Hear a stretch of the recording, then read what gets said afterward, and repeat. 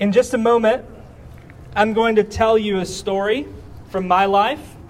Then I'm going to tell you a story that a man named Stephen told, which is the longest speech or story recorded in the book of Acts. And then I'm going to close with how all of this relates to our story. Story is the name of the game tonight. So I hope you have a Bible, and I hope you have one of those worship guides that you were all singing with, because I want to talk to you for just a few moments about how we are shaped by stories. Okay? The stories that we believe and receive, the stories that we tell and retell, shape our worldview and our identity. Do you believe this? Do you agree with this? Last week, if you caught our video, I talked about what are the stories that get told and retold about your childhood. And how often do those stories get told and retold, and that person says, so we always knew they would be blank. You know what I'm saying? Stories that we believe, receive, tell, retell help shape our worldview and our identity.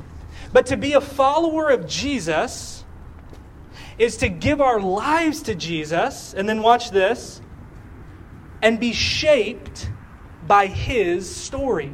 The life, death, resurrection of Jesus, otherwise known as the gospel or good news, is what gives our whole life shape. If Jesus tells us to pray for those who persecute us, to bless our enemies, to give and love those who are in need, we shape our lives around Him and His story. You with me on that?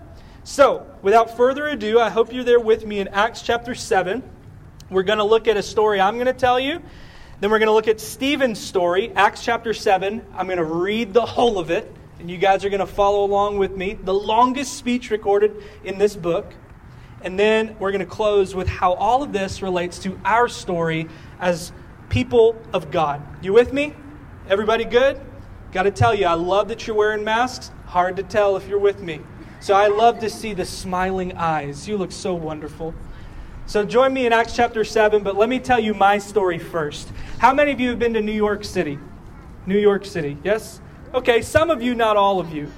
But I bet that those of you who don't know from experience about New York City can get a feeling that it's busy and it's kind of a full, assault just to get where you need to get. So the first time we went to New York was probably 2007, 8-ish? And we didn't really know what to expect. Especially because when we first got there, we stayed with my cousin right across the Hudson River in New Jersey.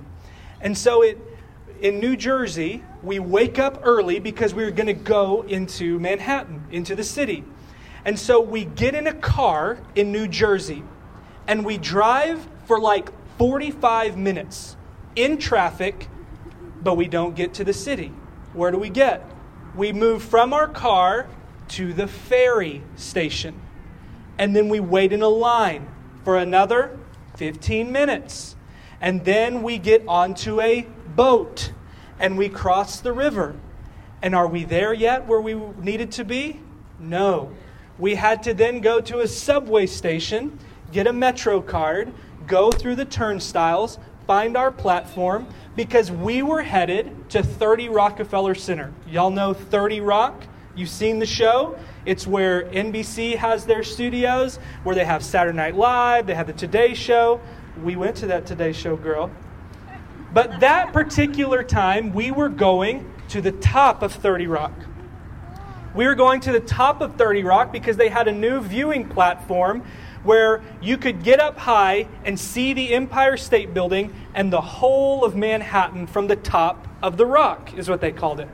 So we had ridden forever in a car. We had ridden across the river on a ferry. Then we get through the stress of the subway and we emerge out of the exit onto the street. And are we there at 30 Rock yet? The answer is no. We still had to walk. We are from Texas. We are used to getting into our vehicles and going from point A to point B. But this was not so much a commute as it was an epic journey. And I turned to my cousin, Grandpa, I turned to Katie, and I say, do you and your husband do this every day? And they said, yes. And I said, you're crazy. Because we took a car, a ferry, a subway, and our feet to get to our destination. Now, the destination was worth the journey. This platform had glass, no rails, just plexiglass, so you could walk right up to it and almost lose your lunch as you looked over the entirety of the city. 360 views. The destination was worth the journey. Keep that in mind. That's my story. We're going to return to it in a minute, but let's now look at Stephen's story. Stephen is somebody we met last week. He was one of the first deacons. We met him in Acts chapter 6. And we see that Stephen is somebody that was shaped by a story. Stephen was shaped by Israel's story. Who's Israel? This is God's people that we hear about in the Old Testament. This is God's first family. Stephen is shaped by Israel's story. And I got to tell you, it started when he was born. Now, I know we have little ears. So I'm going to tell you that because Stephen was a male, there is a tradition that was a sign of the covenant for God's people Israel, and that he received that covenant sign 8 days after he was born. He learned and lived the law as he was growing up as a child. He read the first 5 books or heard the first 5 books of our Bibles, Genesis, Exodus. He was shaped by this story, and then when he grew old enough, he would go to Jerusalem and worship and pray. Where? At the temple. Stephen was shaped by Israel's story. But Stephen hears about a guy named Jesus, who is also from the people of Israel. And he saw Jesus heal. He saw Jesus teach. He saw Jesus interact with the people that he never saw people interacting with. He saw him changing the landscape around him. And he said, I want in. I see Jesus, and I see our people's true king. So guess what? He became shaped by the Jesus story. In Acts chapter 6, he started serving the needy like Jesus. In Acts chapter 6, he started performing miracles, signs, and wonders in Jesus' name, healing people like who? Jesus. We see at the end of Acts chapter 6, our story last week, he was even persecuted and opposed like who? Jesus. Spoiler alert, if the answer escapes you, shoot for Jesus. That's an age-old Sunday school trick if you grew up in a church. He served like Jesus. He worked like Jesus. He was even opposed like Jesus. So where we left off in Acts chapter 6 was there were people paid off to slander him. They brought him before the Supreme Court. And now we pick up Stephen's story, the longest story in Acts chapter 7. I do want to read the whole of it because sometimes it's good for us to read whole chunks of the Bible, because in this whole chapter, he's going to give us his version of, guess what? The entire Old Testament. If you listen closely or follow along with me, you're going to hear some greatest hits. You're going to hear about Abraham. You're going to hear about Moses. And he's going to turn the corner pretty sharply and talk about the temple. Y'all with me in Acts chapter 7? I'm going to read the longest speech recorded in Acts, and then I'm going to bring it back to our story. Y'all cool? Y'all with me? All right. Acts chapter 7, beginning in verse 1. Stephen's not going to give a rebuttal. He's going to retell the Old Testament story. The high priest asked Stephen, "Are these charges true?" To this he replied, "Brothers and fathers, listen to me. The God of glory appeared to our father Abraham while he was still in Mesopotamia, before he lived in Haran. God said, 'Leave your country and your people and go to the land I will show you.' So he left the land of the Chaldeans and settled in Haran. And after the death of his father, God sent him to this land where you are now living today. He gave him no inheritance here, not even enough ground to set his foot on. But God promised him that he and his descendants after him would possess the land, even though at that time Abraham didn't even have a child.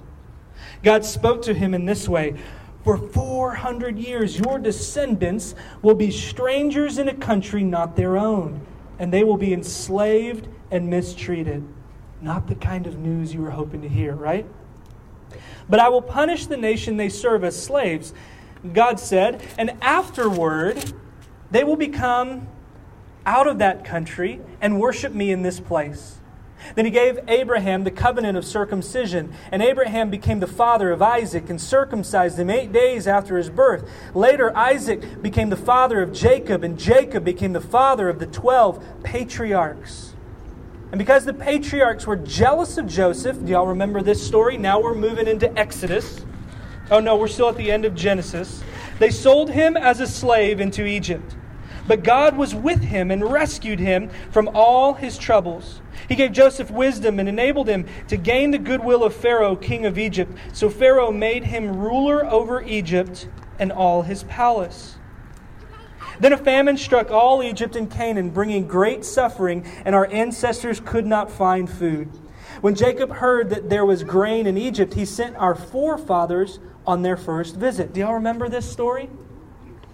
On their second visit, Joseph told his brothers who he was, and Pharaoh learned about Joseph's family. Well, after this, Joseph sent for his father Jacob and his whole family, 75 in all. Then Jacob went down to Egypt, where he and our ancestors died. Their bodies were brought back to Shechem and placed in the tomb that Abraham had bought for the sons of Hamor at Shechem for a certain sum of money. Verse 17. As the time drew near for God to fulfill his promise to Abraham, the number of our people in Egypt had greatly increased. Then a new king, to whom Joseph meant nothing, came to power in Egypt. Now we're in Exodus. He dealt treacherously with our people and oppressed our ancestors by forcing them to throw out their newborn babies so they would die. Whoa! Kids, you might remember this story. It was tough. At that time, Moses was born, and he was no ordinary child. For 3 months he was cared for by his family, but when he was placed outside, Pharaoh's daughter took him and brought him up as her own. Moses was educated in all the wisdom of the Egyptians and was powerful in speech and action. When Moses was 40 years old, he decided to visit his own people, the Israelites. He saw one of them being mistreated by an Egyptian, so he went to his defense and avenged him by killing the Egyptian. Moses thought that his own people would realize that God was using him to rescue them, but they did not. That's interesting. Verse 26.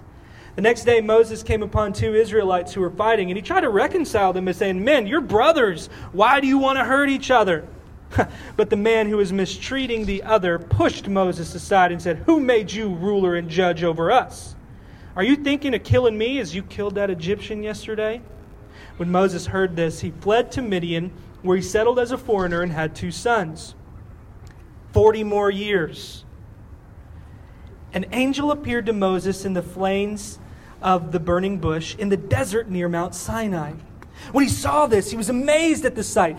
As he went over to get a closer look, he heard the Lord say, "I am the God of your fathers.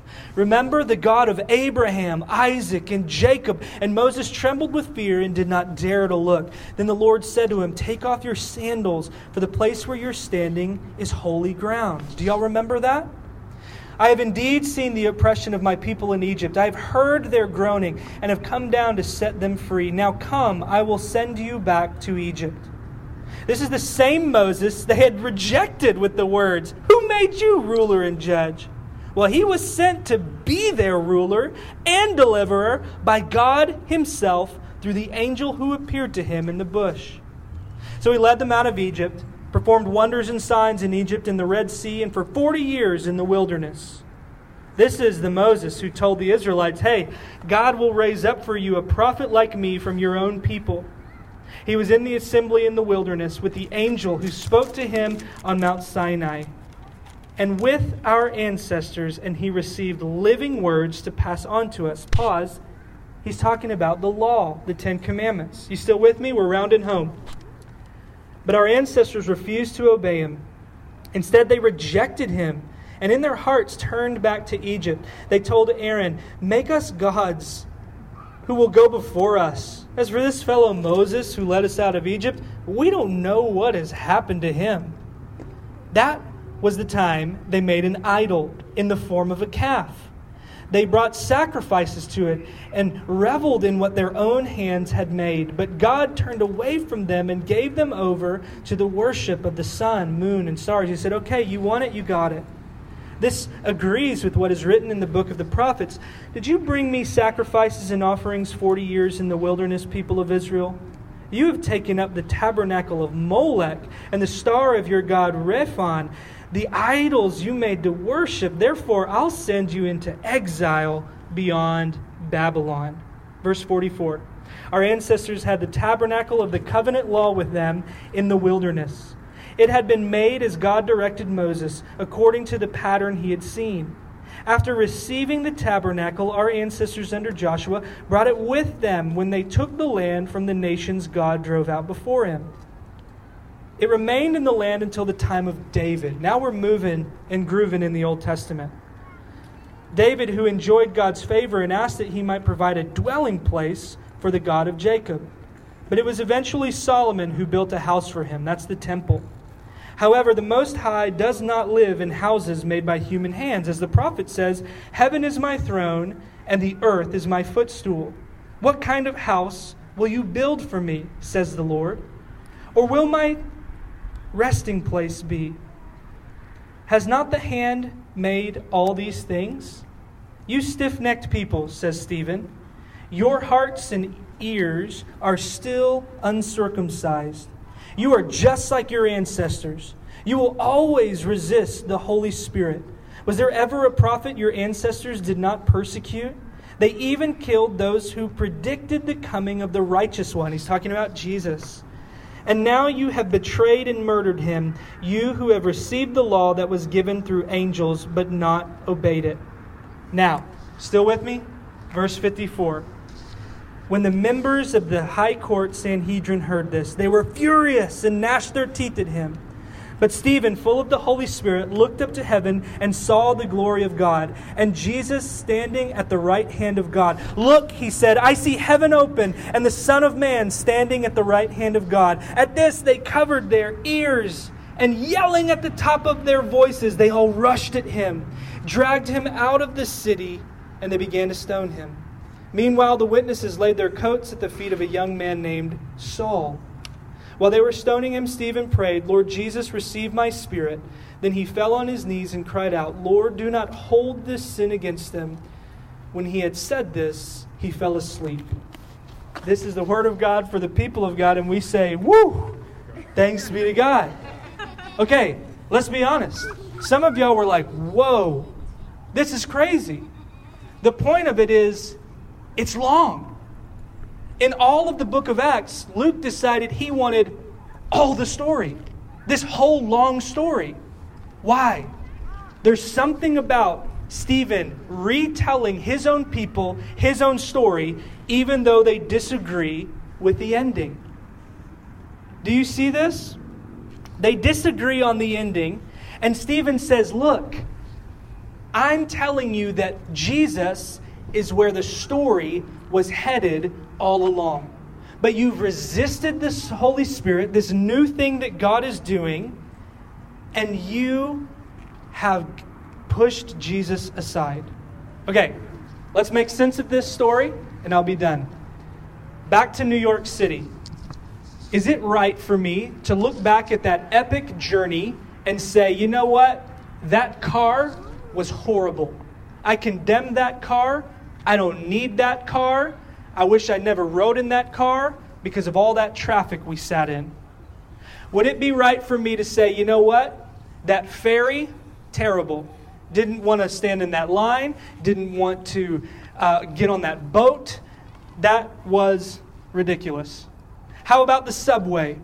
Should I have condemned the subway because we rushed on and off and it was stressful? And are we on the right train? Are we on the right platform? Of course not. Why?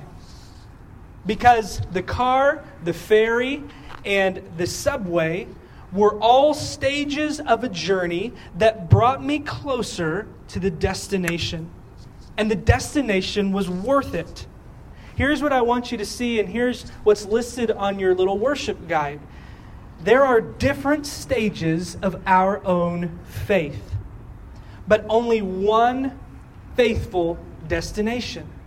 In your journey, you know you're headed in the right direction if it leads to this faithful destination: relationship and partnership with the living God.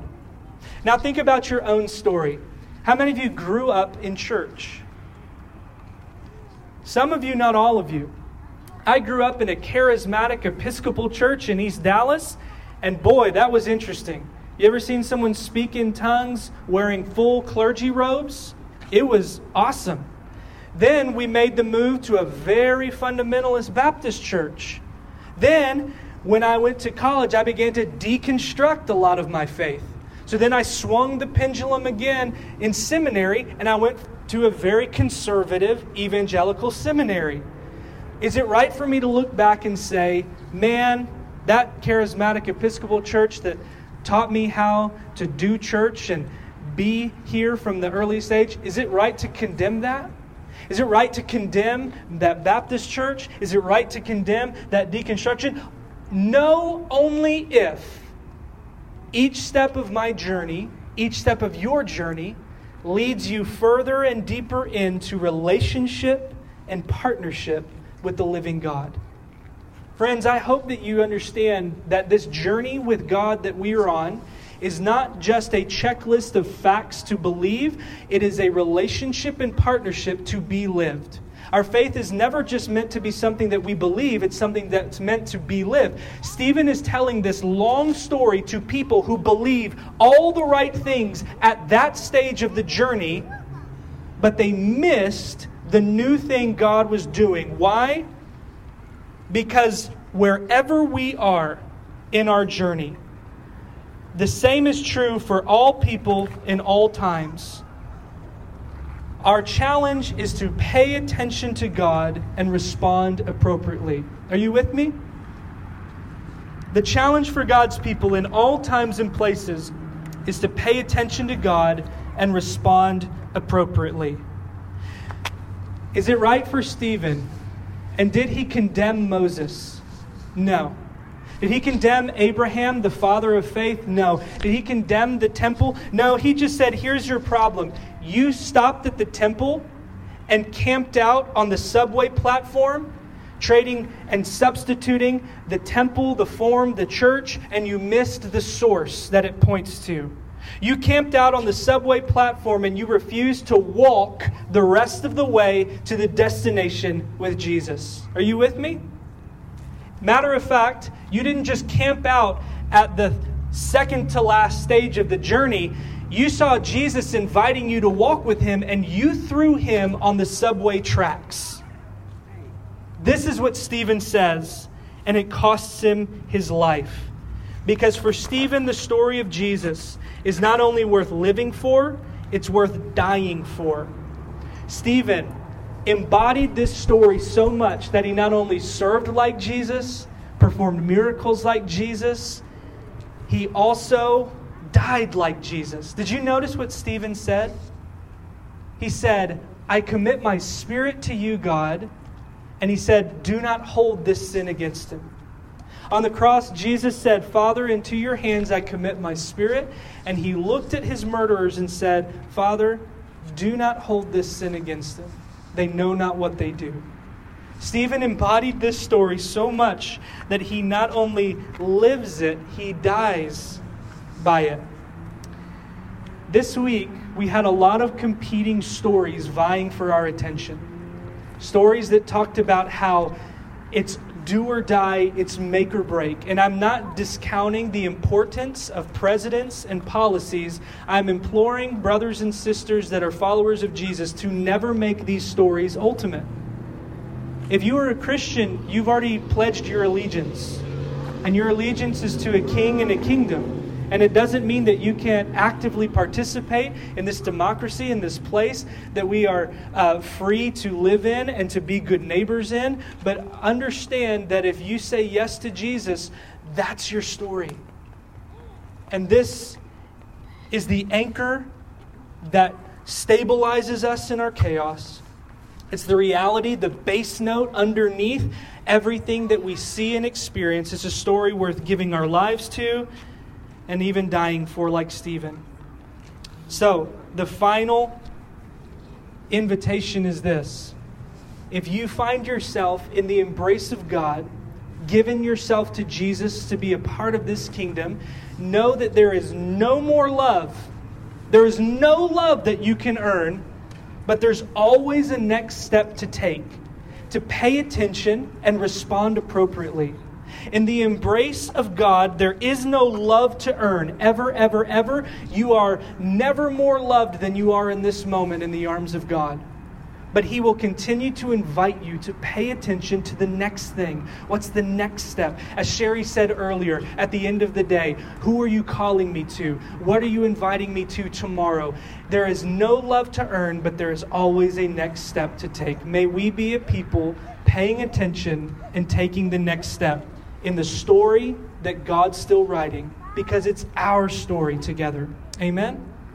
Amen.